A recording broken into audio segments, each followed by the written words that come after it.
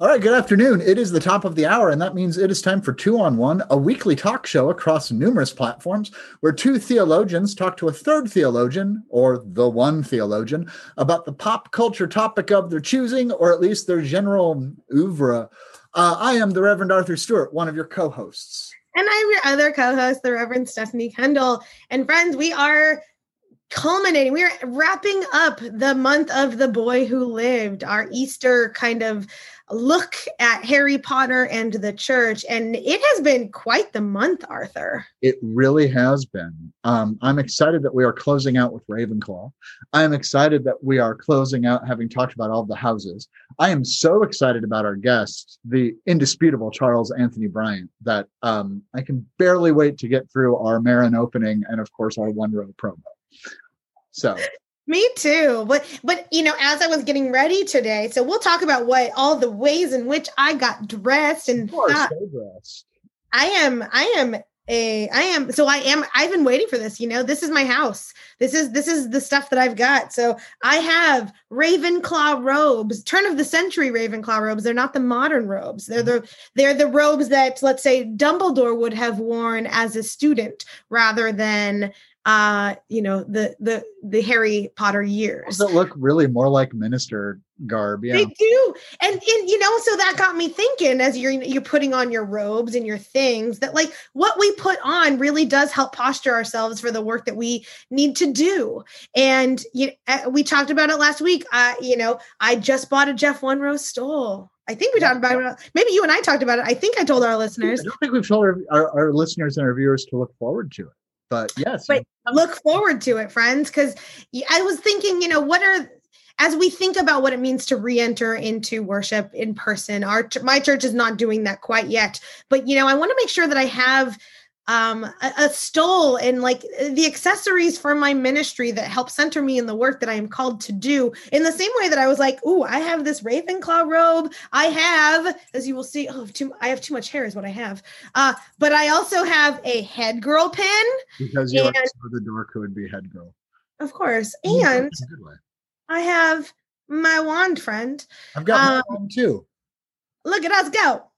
Okay. And so, as I was thinking about all the ways in which I, was preparing for today and preparing for ministry, we wanted to make sure that you all know that we are sponsored by Jeff Wunrow Designs, JEFFWUNROW.com.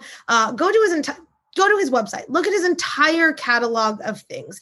It's expansive. And every time I look at, there's something more, or I'm in a new season that I think, oh, that color palette's really cool and missing from my wardrobe, and all the ways in which, I don't know. I'm an Enneagram 3. We all know this. We know that I like to, put on my fancy clothes and do the fancy dances, but it matters to me what I wear and what I present. Those are stoles, and the things that we put on our bodies tell a story about the ministries that we seek to be a part of. And I think that what Jeff does is something really special in making sure that no matter who you are, what season of life, what season of ministry you are in, there is something that is there for you. And if not, it's customizable. Yeah. The customization options, I really want to talk about this when you can show off your stole, because I know you went for like all sorts of all the customization. And like it's something that we can talk about. But I mean, I have an orange stole because orange is my favorage color, and it's the color. It's my favorite color too. It is? Uh-huh. How have we never talked about that? We've been like, I don't know, but orange is orange is my very favorite color. Yeah. Weird that we've never brought this up. I know. But I have an orange stole because I love it, and it's origami cranes, and I love there really is something for everybody. And if you're thinking it's time for me to do it, people are getting ordained now. People are graduating from seminary or divinity school or Bible college or what have you. It's a great time to buy a stole as a gift. You can go to jeffwunrow.com, JEFFWUNROW. And you can use the code 2on1, all one word, all letters, for 15% off your stole order. I used it. It works. Yeah. It's I think it's buy 7, get 1 free. I think that's how the math lines up. So and we keep saying that, so we really should look into that. well, no, I'm saying I think. I conjecture. I propose. Absolutely. That's not actually the promotion. The promotion is incredibly generous. 15% off your entire Stoll order. And it's the best deal that's out there for Jeff Stolz. You know, I'm one that likes to. I'm a Maxinista, as I call it. You know, love me some TJ Maxx. I love a good deal. And you can search, you know, you can Google like what are codes for online things like that. And you can find other codes that give you 10% off, 5% off, $5 off, things like that. But 15% off an entire Stoll order is the going best rate, best deal out there for our listeners only. That's why it's 2-on-1. Our what do we call them? Deuces. I started the hashtag We Are Deuces. That's the official fandom, the 2-on-1 fandom hashtag. So Deuces, use our code and check it out at jeffwonroe.com. Absolutely. All right. Are you ready? Do we need to like magically make? Oh yeah. Expecto Argustum. Okay. Expecto Argustum. Let's see if it works. It did. We are wizards. We are wizards. We made you appear. Charles Anthony Bryant, welcome to 2-on-1. Welcome back to 2-on-1. We're glad to have you here. I am very happy to be here.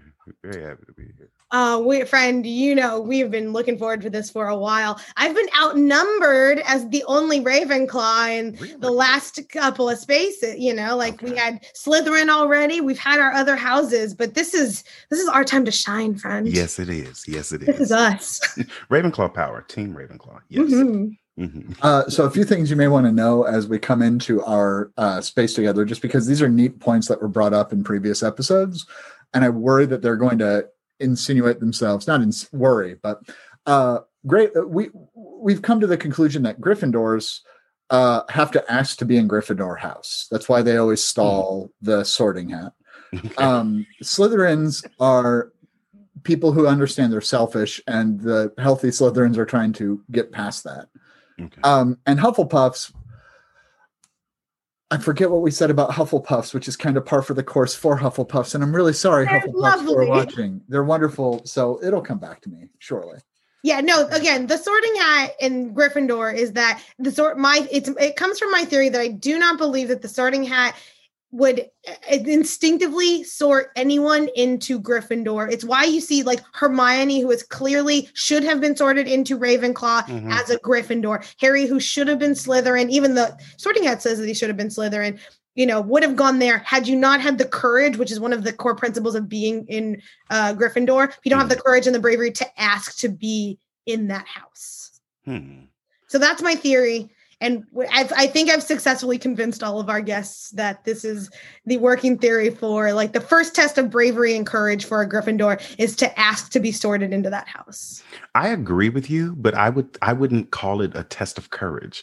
It's very interesting. I would see it as all of those who are going into Gryffindor are a bit flawed, but they're all flawed in different ways. And so there is this, yes, they have to ask, but that asking comes from this deep place of worry and not just general fear, but this apprehension that I'm going to be someone that I can't control. I think about Harry's dialogue with the Sorting Hat, right? And it's, not Slytherin, really?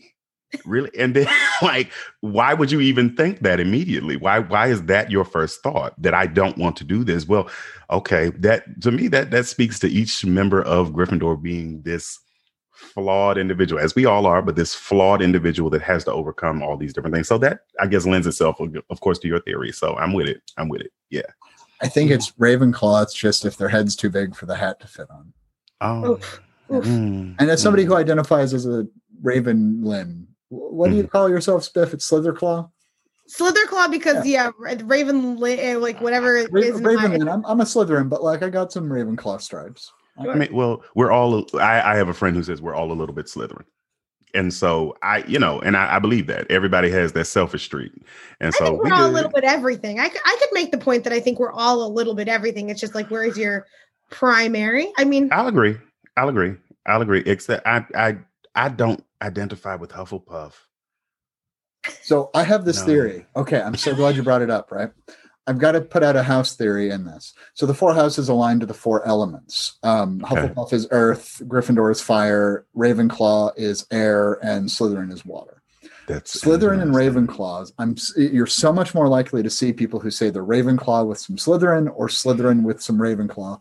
Case in point, you were able to see a lot more Huffledores or Griffin Puffs, even though they won't call it that. But there is absolutely this kind of like grooving between it, and really, there's an intersection of Gryffindor and Ravenclaw sometimes. Okay.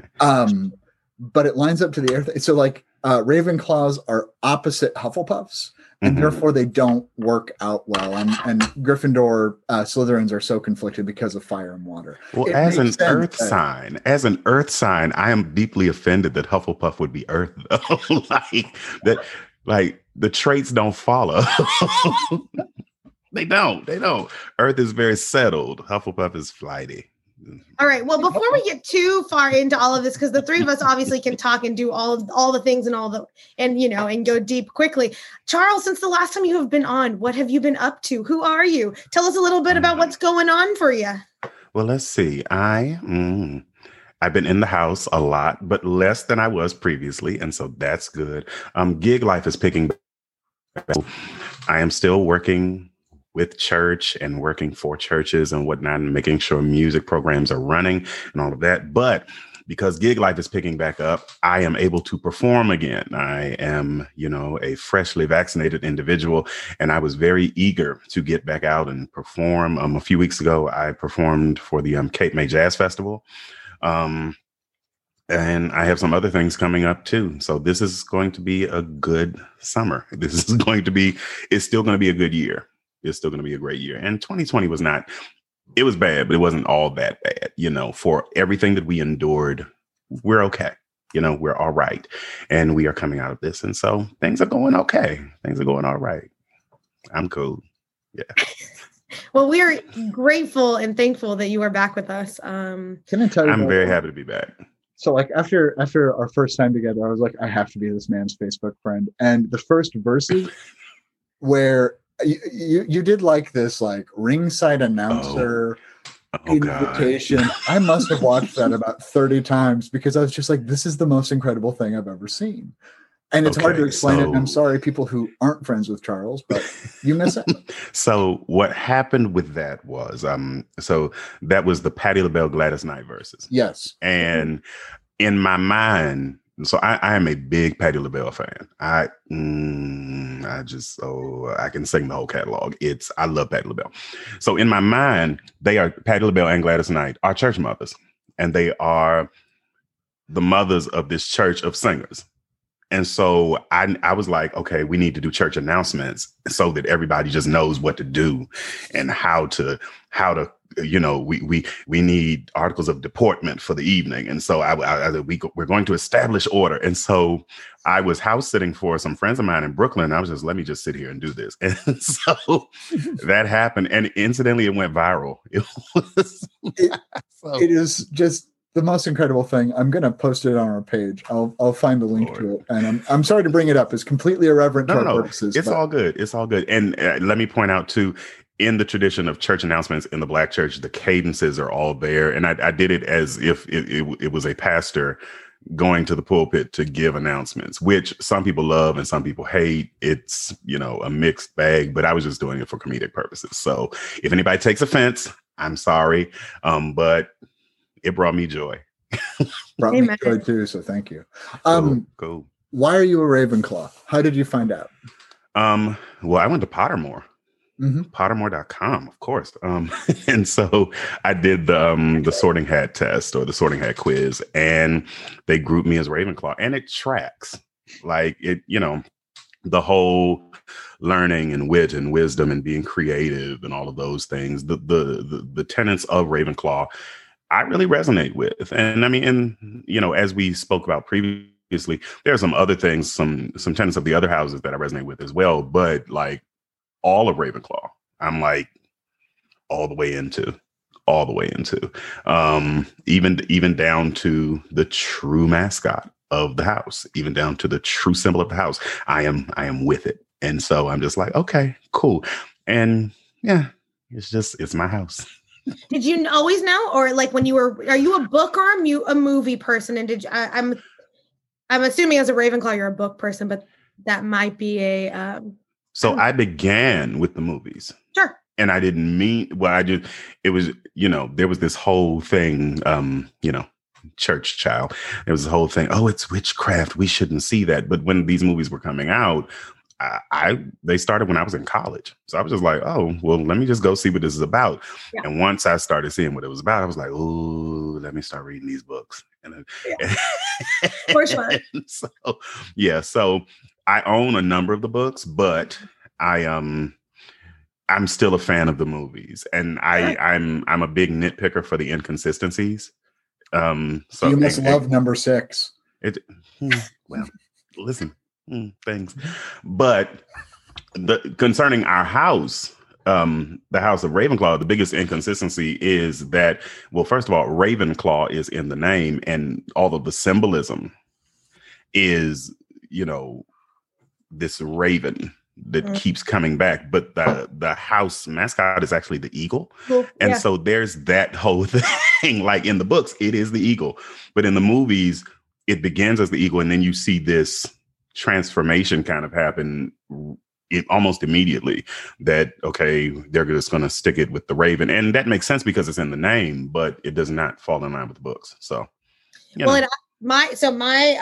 in my Ravenclaw robes, but so I bought the older robes, the robes that were from the what are they called?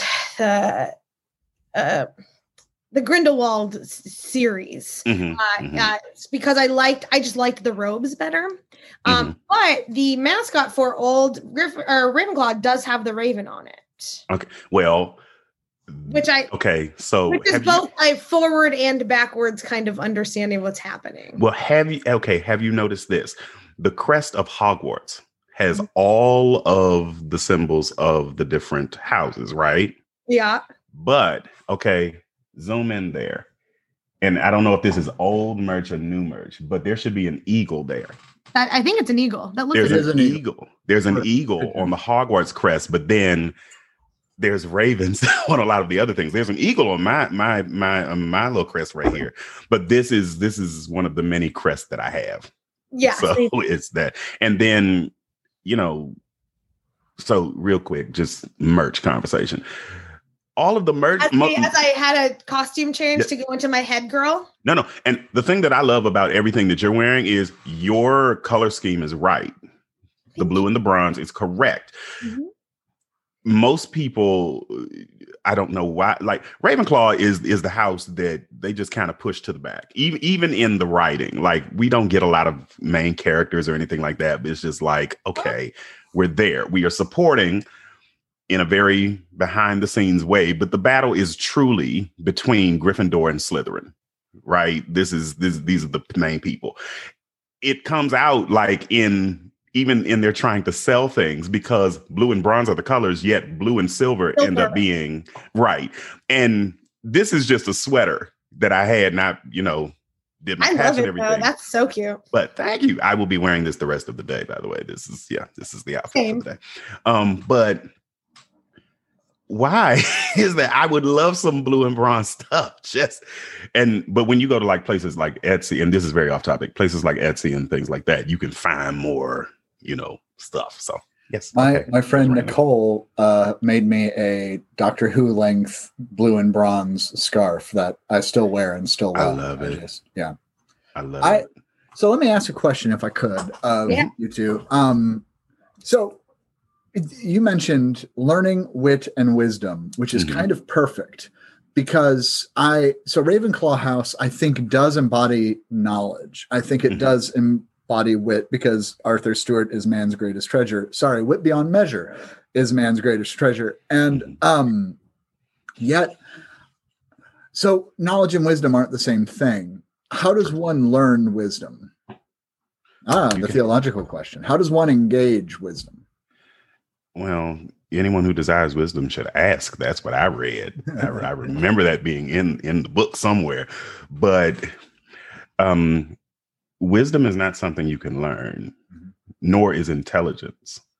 Like these are things that are really gifts. Like you can stretch the muscle of intelligence. Like you can learn things. Like I have a friend who is an avid reader, and I always say, I'm like, you're brilliant. You're just brilliant. And he will say, no, I read.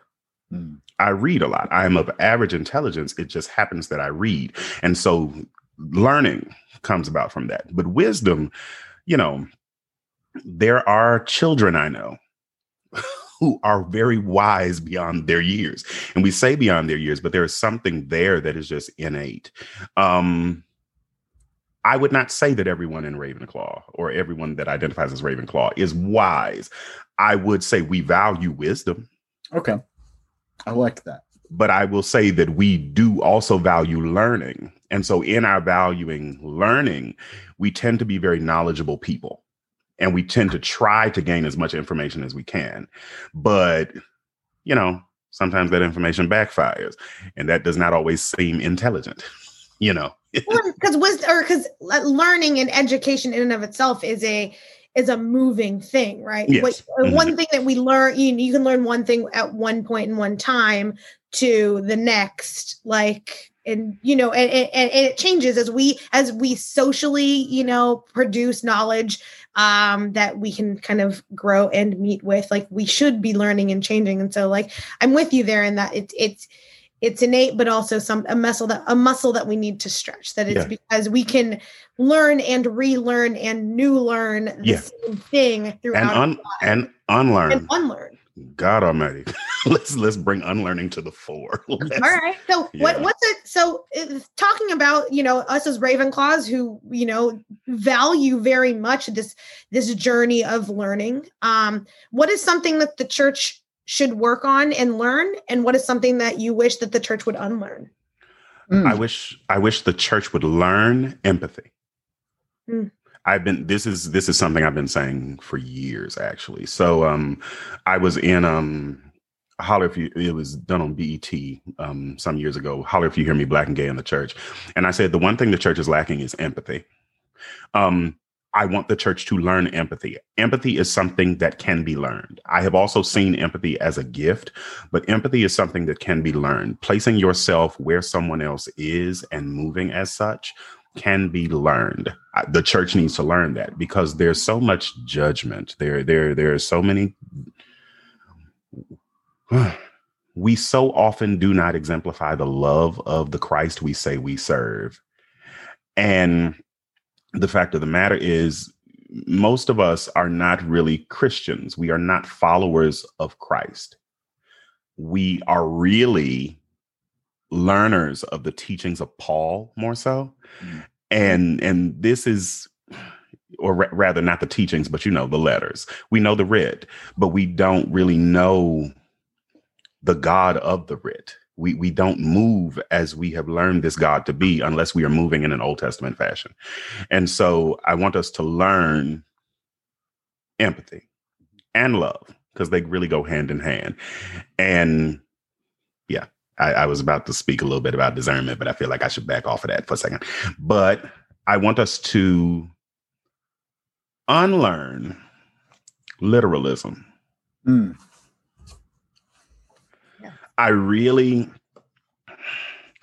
It bothers me.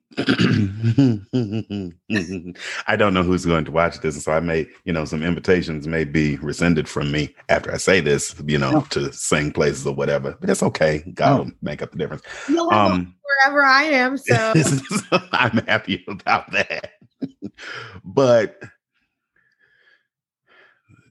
I have heard often people who, and I'm not saying that it is necessary that people go to seminary. I'm not saying that it is necessary that people necessarily go to college, but I am saying that you do the work, right?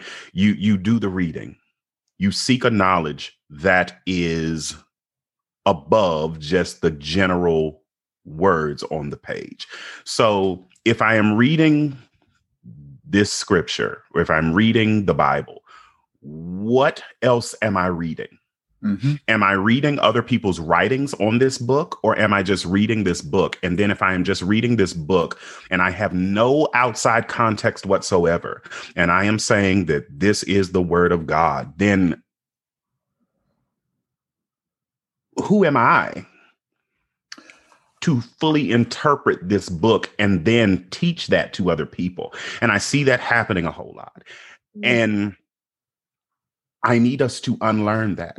I need us to learn proper context and subtext, and let's look at the languages. Let's look at let's look at the fact that this was, an oral tradition first.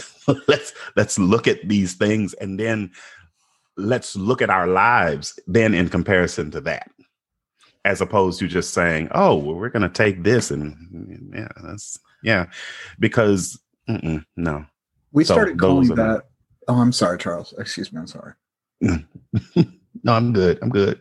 Well, no, we started calling that the hermeneutic of curiosity about 5 or 6 weeks ago, and that's just what I'm hearing in that, and I love that. And it's in studies of evangelicalism and its rise. The last, like Kristen Dumas wrote Jesus and John Wayne, which I recommend to everyone severely.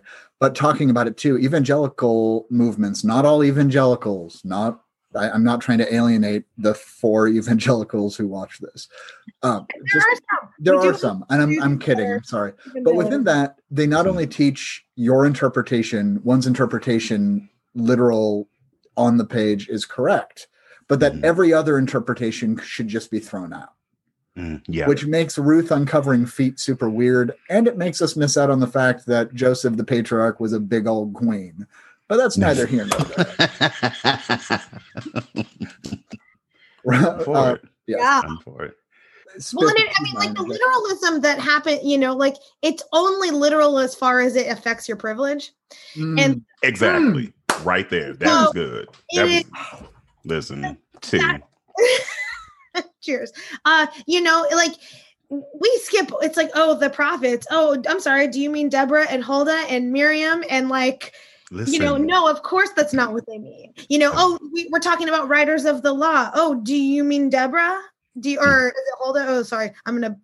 That's gonna be, but you know what I mean? Like preachers, do you mean Jezebel? Like, no, you don't, because you're not actually contextualizing the written word. You're only leaning into, I take this as the literal word of God as far as it affects who you are individually. Exactly.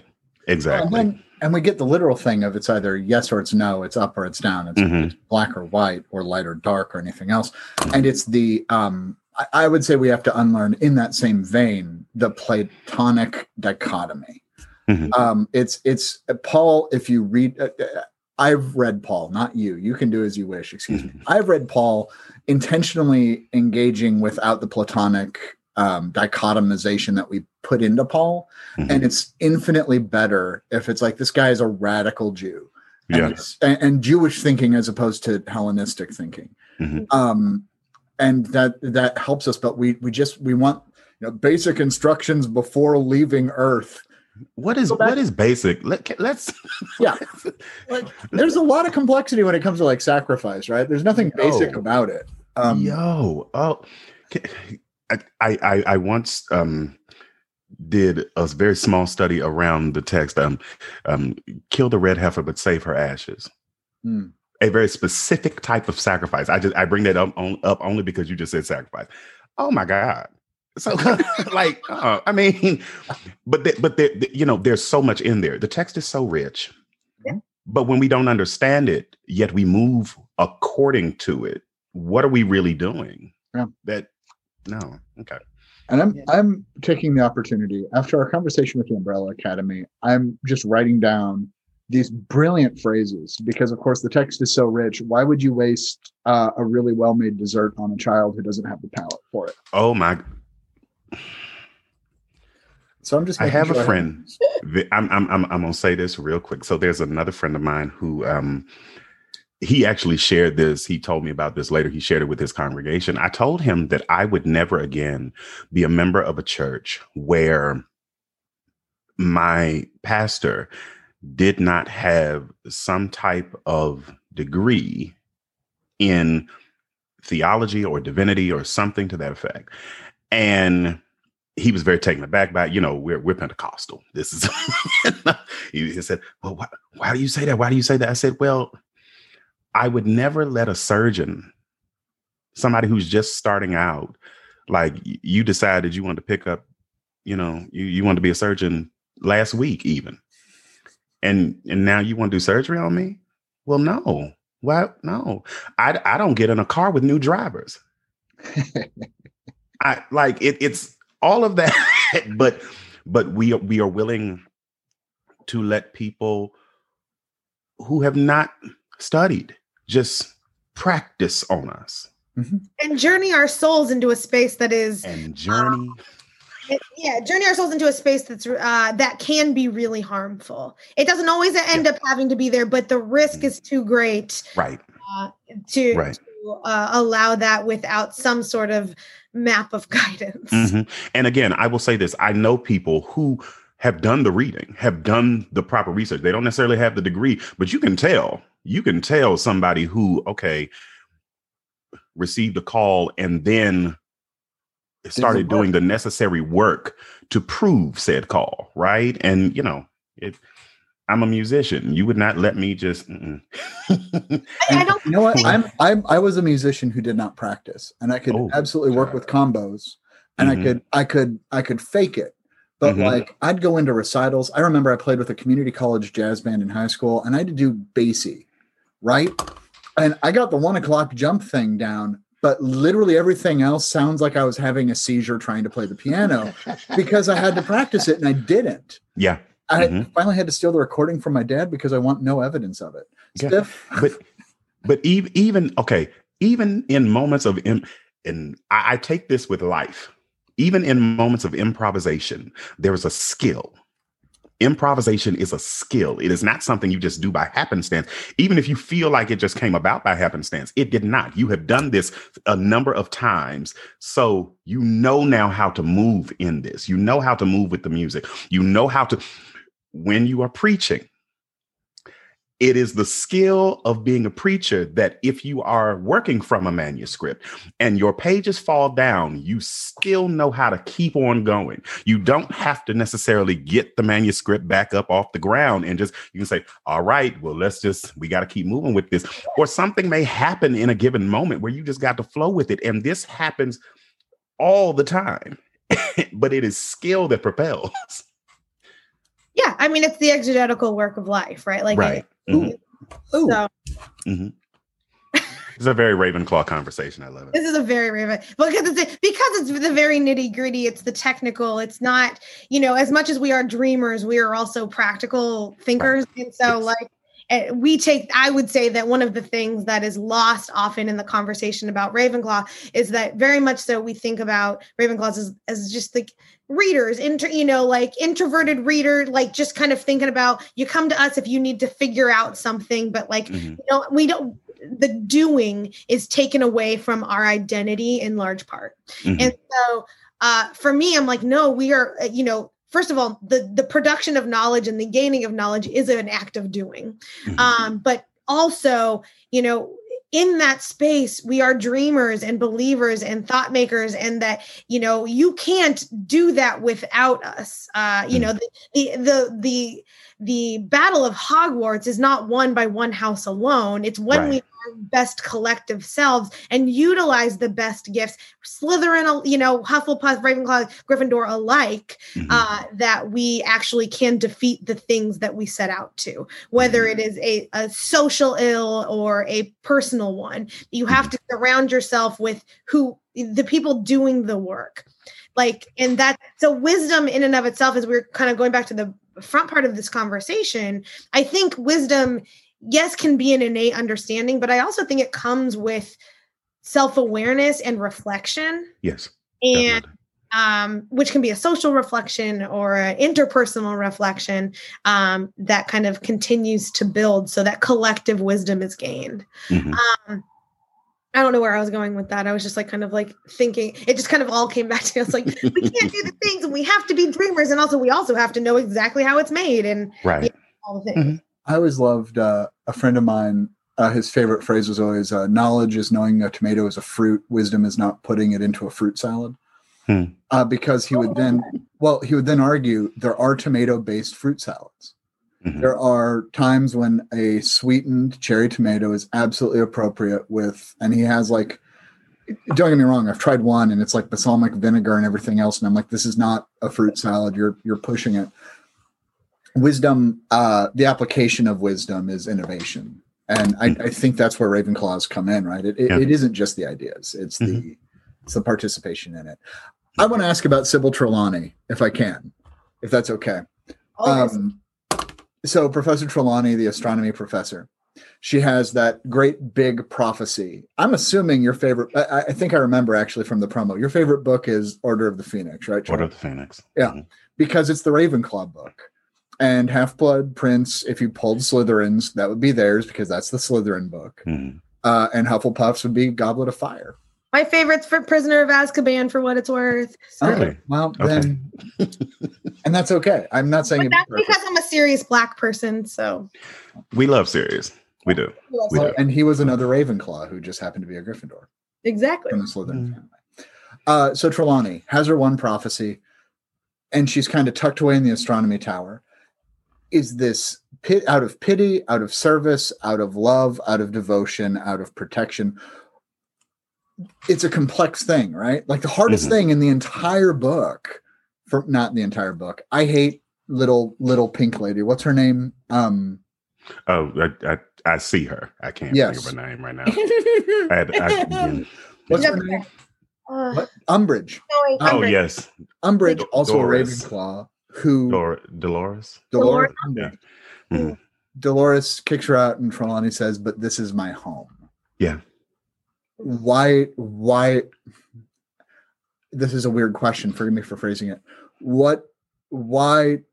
How do we describe Trelawney's place, because she's full of it in the astronomy, not the astronomy classes, the divination classes, like it's a joke. But is it a joke? Is it? But is it? I was about to say, but is it a joke? Yeah. So you're saying describe her place? Well, can I rephrase that question? I think I get it needs rephrasing. What do we do with people who we only see as having one specific gift in the church? Much better. Much better.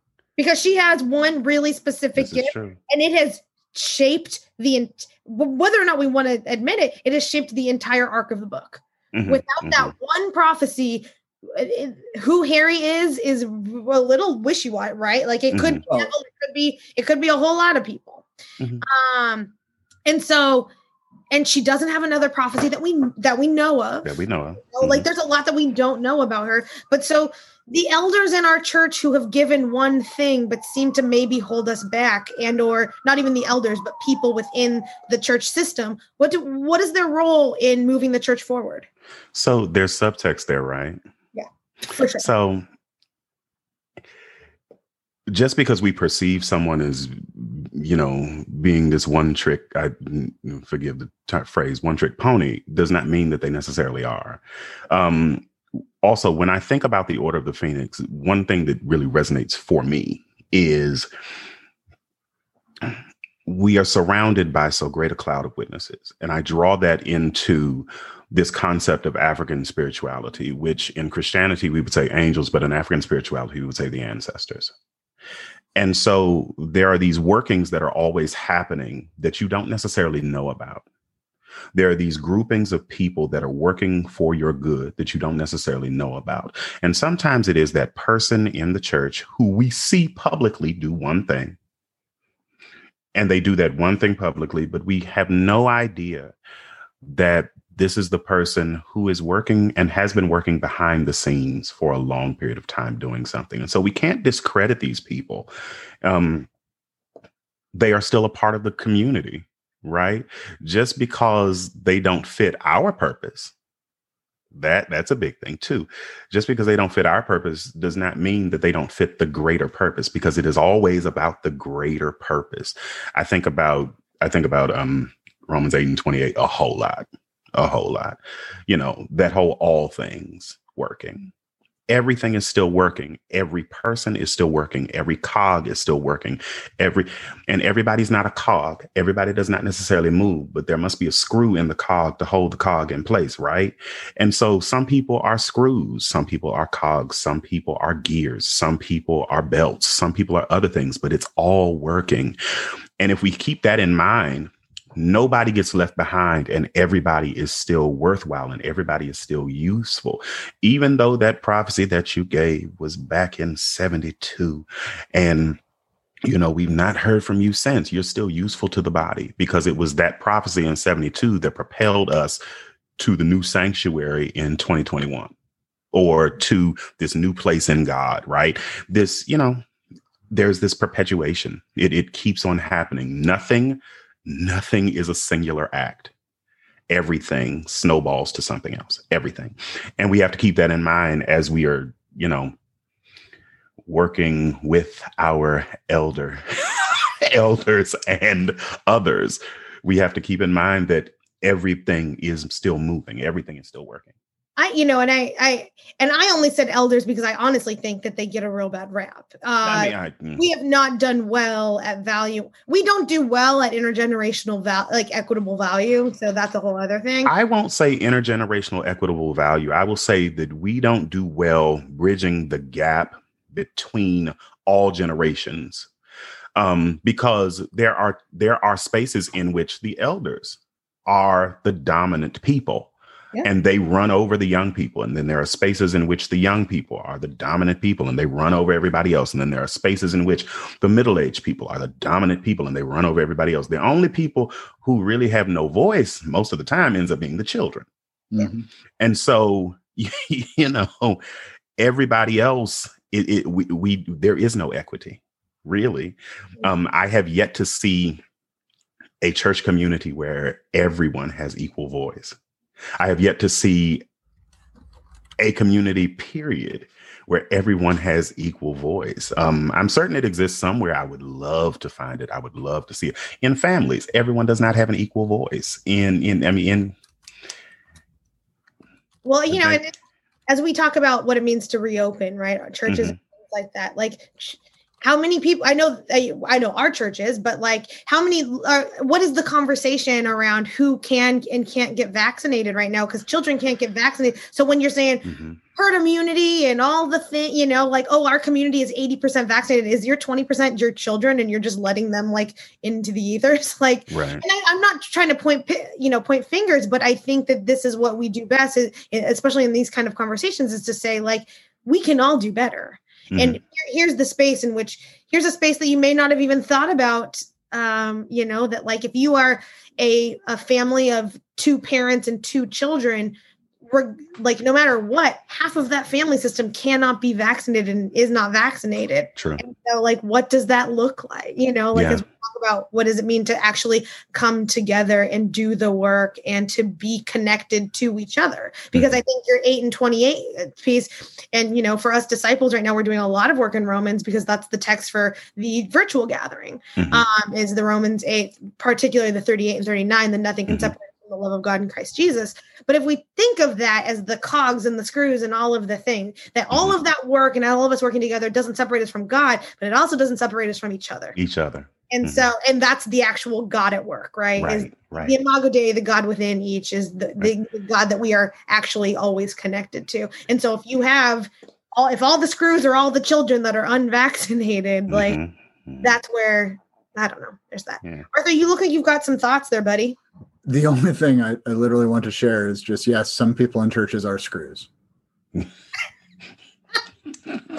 I didn't mean that in the way. Sometimes brilliance is not intentional, Charles. That's absolutely fine. Okay. Yes, thank you. That's far more on Trelawney than I thought we would go. Got to Trelawney, but kind of. No, it is. Well, because it is. She's not useless. She doesn't have a function, but she's not useless. And Umbridge sees her as useless, and Umbridge is just mean. Well, the thing is, so much hinges upon that, as you all said, so much hinges upon that one thing. How many things hinge upon this one screw? Yeah. okay, so let's put this in church today. Maybe it's not a prophecy. Maybe there is one person who, and I don't mean to, maybe there is one person in the church who is tithing well, and they carry the weight of the ministry, but they don't do anything else. They just come and sit and tithe. Without this one person, there could be no outreach. There could be no programming. There could be, and we see this, right? We see churches where a certain percentage of the congregation that seems often seems quiet is taking care of the needs of everybody. We see communities like this. And so we can never just say, okay, nah, we're all in this. It is, I feel it is the true representation of the Acts church, where they took from what they had and gave to the community. We don't do that no more. Well, and generosity is a fruit of the Spirit, but we don't talk about it. And it's a gift of God, and we don't talk about it because we don't want people to. It's our lost diadem. Okay. So diadem. Okay. Sorry, I'm excited about that. I don't have to. So. No, go. Okay. The diadem. Mm-hmm. Is it? Actually, I forgot my question. I'm sorry. Excuse me. This is so embarrassing. No, but once a diadem, okay, so what is a treasure? When does it become a treasure? And how long into what we do is that treasure useful? What is a treasure? I mean, I think, but that's a biblical question too, right? We store our treasures. Yes. It's where your heart is. Yeah. It's where your heart is. And so there's some treasure. We know this, right? There are many treasures. Well, I was about to fall down a rabbit hole. Okay. I got to leave that. But there are certain treasures, right, that are completely temporal. Completely. And the focus can never be that. But, if your heart is where your treasure is, what then should one's treasure be? Right. Mm-hmm. And then how is it used? Do we use the treasures? Are they? I'm deep in my mind right now. Hold on. Ooh. To what degree do we use those things that are our treasures, and are they really our treasures? Because we all know what treasures are supposed to be, right? But I'm doing this a lot. Forgive me. It's a lot of quote. I'm sorry, my air quote. Sounds like our audio, our podcast listeners. Yes. I'm doing the quotation marks a lot. I'm sorry. But we all know what the treasure is supposed to be based on what we have been taught, or based on being, these upright and moral beings. But we're not always these upright and moral beings. And so oftentimes what is really our treasure is not actual treasure. And so we continue to put those things forward and utilize those things as opposed to utilizing the real treasure. Mm-hmm. You're making me think about some things. That's what we do best. Happening. It is. I do want to be aware of our time, and I hate to do that, but because we could go probably forever and get more philosophical and just blow open the mysteries of the universe. Yeah. But we do have a final question, and I think this final question will just be eye-opening for all of us. So, Spiff, will you please? Yes. Before you get to the final question, can I just want to raise something. So, and I've been thinking about this a bit. On the Pottermore site, they talk about these schools on other continents. Mm-hmm. And in the Wizarding World of Harry Potter, that direct world, I identify as Ravenclaw. There's a school that they talk about on the African continent called Ouagadougou. Mm-hmm. And I like to think about that a lot because it delves for me into a portion of Afro fantasy and Afrofuturism. Mm-hmm. And this world in which we were untouched by colonialism and untouched by different elements. Rolling on the site talks about how the wizards at Ouagadougou don't use wands, which is why they're able to get away with certain things, because they're able to just quick hand movements and things. Well, and wandless I like that. Yeah, that's wandless magic is also like incredibly powerful. Like there's power. Yeah, but I like the whole concept, and my whole thought was I've had a number of thoughts around that, because first, being that we are American, I probably would not have gone to Hogwarts. I can't remember what the American Wizarding School was. Okay, that was it. Yes. Probably would have ended up there, but in my mind, I would have been like, no, because if I came from wizarding family, transfer, I would have been living in the United States, but I would have been an exchange student over at Ouagadougou, where I've been legacy at Ouagadougou. So like that, I just wanted to raise that because it's been on my mind. Well, and I think it's really important that we don't, like no matter what we do, and especially as we seek to deconstruct all the really harmful things that J.K. Rowling has done, especially recently, because she created a world in which was so expansive. And it was really fun to learn about different wizarding worlds on different continents and what the gifts. I mean, and we know in book 4, we get the Durmstrang, and we know that there are other schools. We don't necessarily know exactly where they all are, but we know that it exists, and we are meant to lean into that expansiveness, and yet this creator has just turfed herself to the turfness, where it's just that applies to everything except for gender. Absolutely not. And the American wizarding schools, this is a total digression, but I don't care. The American wizarding schools are not well built, because you would very much have the puritanical Salem response school. That makes perfect sense. We would also have West Africans bringing their traditions, which would then be, what is the word? Syncretism. That would blend in Caribbean and indigenous magics, right? Mm-hmm. You'd have different schools not based on race, but certainly informed by them. Right. Because this land is informed by race. Yes. And therefore, what would it mean if you were sorted into the 8 different schools?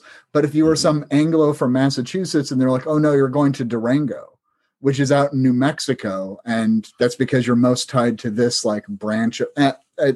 My friend Aaron, who made me this wand, thank you, Aaron, has this rant. I will never forget it as long as I live. The smell of menthol cigarettes and magic just popping off. Okay, we have a final question. Okay. Yes. And our final question is, as always, and Charles, you will get to answer first, but what biblical character, theme, book, story are you most reminded of as a Ravenclaw in Harry Potter? This is difficult for me. It's really interesting. So as a Ravenclaw, I don't have an answer. The overall series, I would say Harry was either Job or Joseph. Ooh, say more. He goes through all of these things, just so much. And at the beginning of this journey, he has no idea what's going on. And then he's learning a bit more on the way. And then at the end, there is this idea, not so much of recompense, but of peace. And so, yeah, that's just, it follows in my mind, just because he has gone through all of these battles, all of the, we've read the books, we watched the movies. He goes through all of this journey, most of which he does not understand. He does not understand why this is happening. And then as he gets these little nuggets of information, there is this anger that comes up. He's trying to make sense of it. And there's this whole thing. Tell me why this is happening. Tell me what's going on, until he recognizes that, okay, I must make this ultimate sacrifice. Now, we can say the ultimate sacrifice is very Christ-like, okay? But that's the easy one to go to. I'm not immediately going to go there. I'm just going to say he goes through so much mentally and physically and the losses, and it's not really recompense, but there is peace at the end of the story. And so when we look at the Job narrative, there's both recompense and, peace and abundance, whatever. Joseph, there is peace at the end of the story. And so, this is just my thought. A whole lot of hell, peace. Love it. I love it. Arthur, you want to go or you want me to go? Yeah, I'm going to go for the apocryphal story of Judith. Because not only was she the wise one that they turned to, and it's from knowledge and experience that she leads them out, but literally as she decides to take off the sackcloth of mourning, before she goes to seduce a general who she'll behead after she gets him drunk in a few weeks, which is an awesome plan and totally Slitherclaw. But as she takes a bath, in the text, she takes a bath and she slicks back her hair and she puts on a tiara. And I thought of that as we brought up the diadem, that Judith is my Ravenclaw pick. I love that. I went with a Raven, like a character that I thought was Ravenclaw this week. And so I'm going to go with Huldah as Ravenclaw, as a keeper of the knowledge, those who the Israelites go to seek wisdom, seek God's, word through the text, someone who is well learned, versed in both what was and what should be, and what is, obviously, and as an interpreter of community, and that I think that Ravenclaws would fancy themselves interpreters of communities. Especially with the amount of knowledge and wisdom that we seek to gain and posture ourselves within the different spaces that we occupy. So I love it. And we're just about out of time, but we have a little surprise for you. Your birthday is tomorrow, and we wanted to give you a birthday toast. So I brought sparkling cherry juice. Earlier, so. Thank you. I will raise my tea. Cheers to you, friend. Cheers. Happy birthday. Thank you very much. Thank you. Salut. Salut. Thank you for sharing your birthday week and your wisdom and your love with us. And we are so grateful. Thank you both for having me. It is always a joy to be here. Well, we hope you'll come back, obviously, again. So. Oh, I will. Arthur, you want to throw up our Jeff Wunrow? Yes, I do. I want to stop grimacing from the world's sweetest sparkling juice. Oh, it's really good. Please be our sponsor. Give me one moment. I got to pull it up like a pro here. Well, as everyone knows, we are our lead sponsor is Jeff Wunrow of Jeff Wunrow Designs, making 15 years of making ordinary time extraordinary, and it is extraordinary time because we are celebrating Charles's birthday. It is. But make sure, in honor of Charles's birthday, go to Jeff Wunrow at JEFFWUNROW.com. Use the code 2on1 at checkout to get yourself 15% off your entire Stole order. Absolutely. And Charles, it is a pleasure. I love that you made your own Ravenclaw sweater for a variety of reasons. This has been 2on1. We will be back next week with another guest and another topic. And until then, we will see you later. Thank you, everybody. Bye, everyone.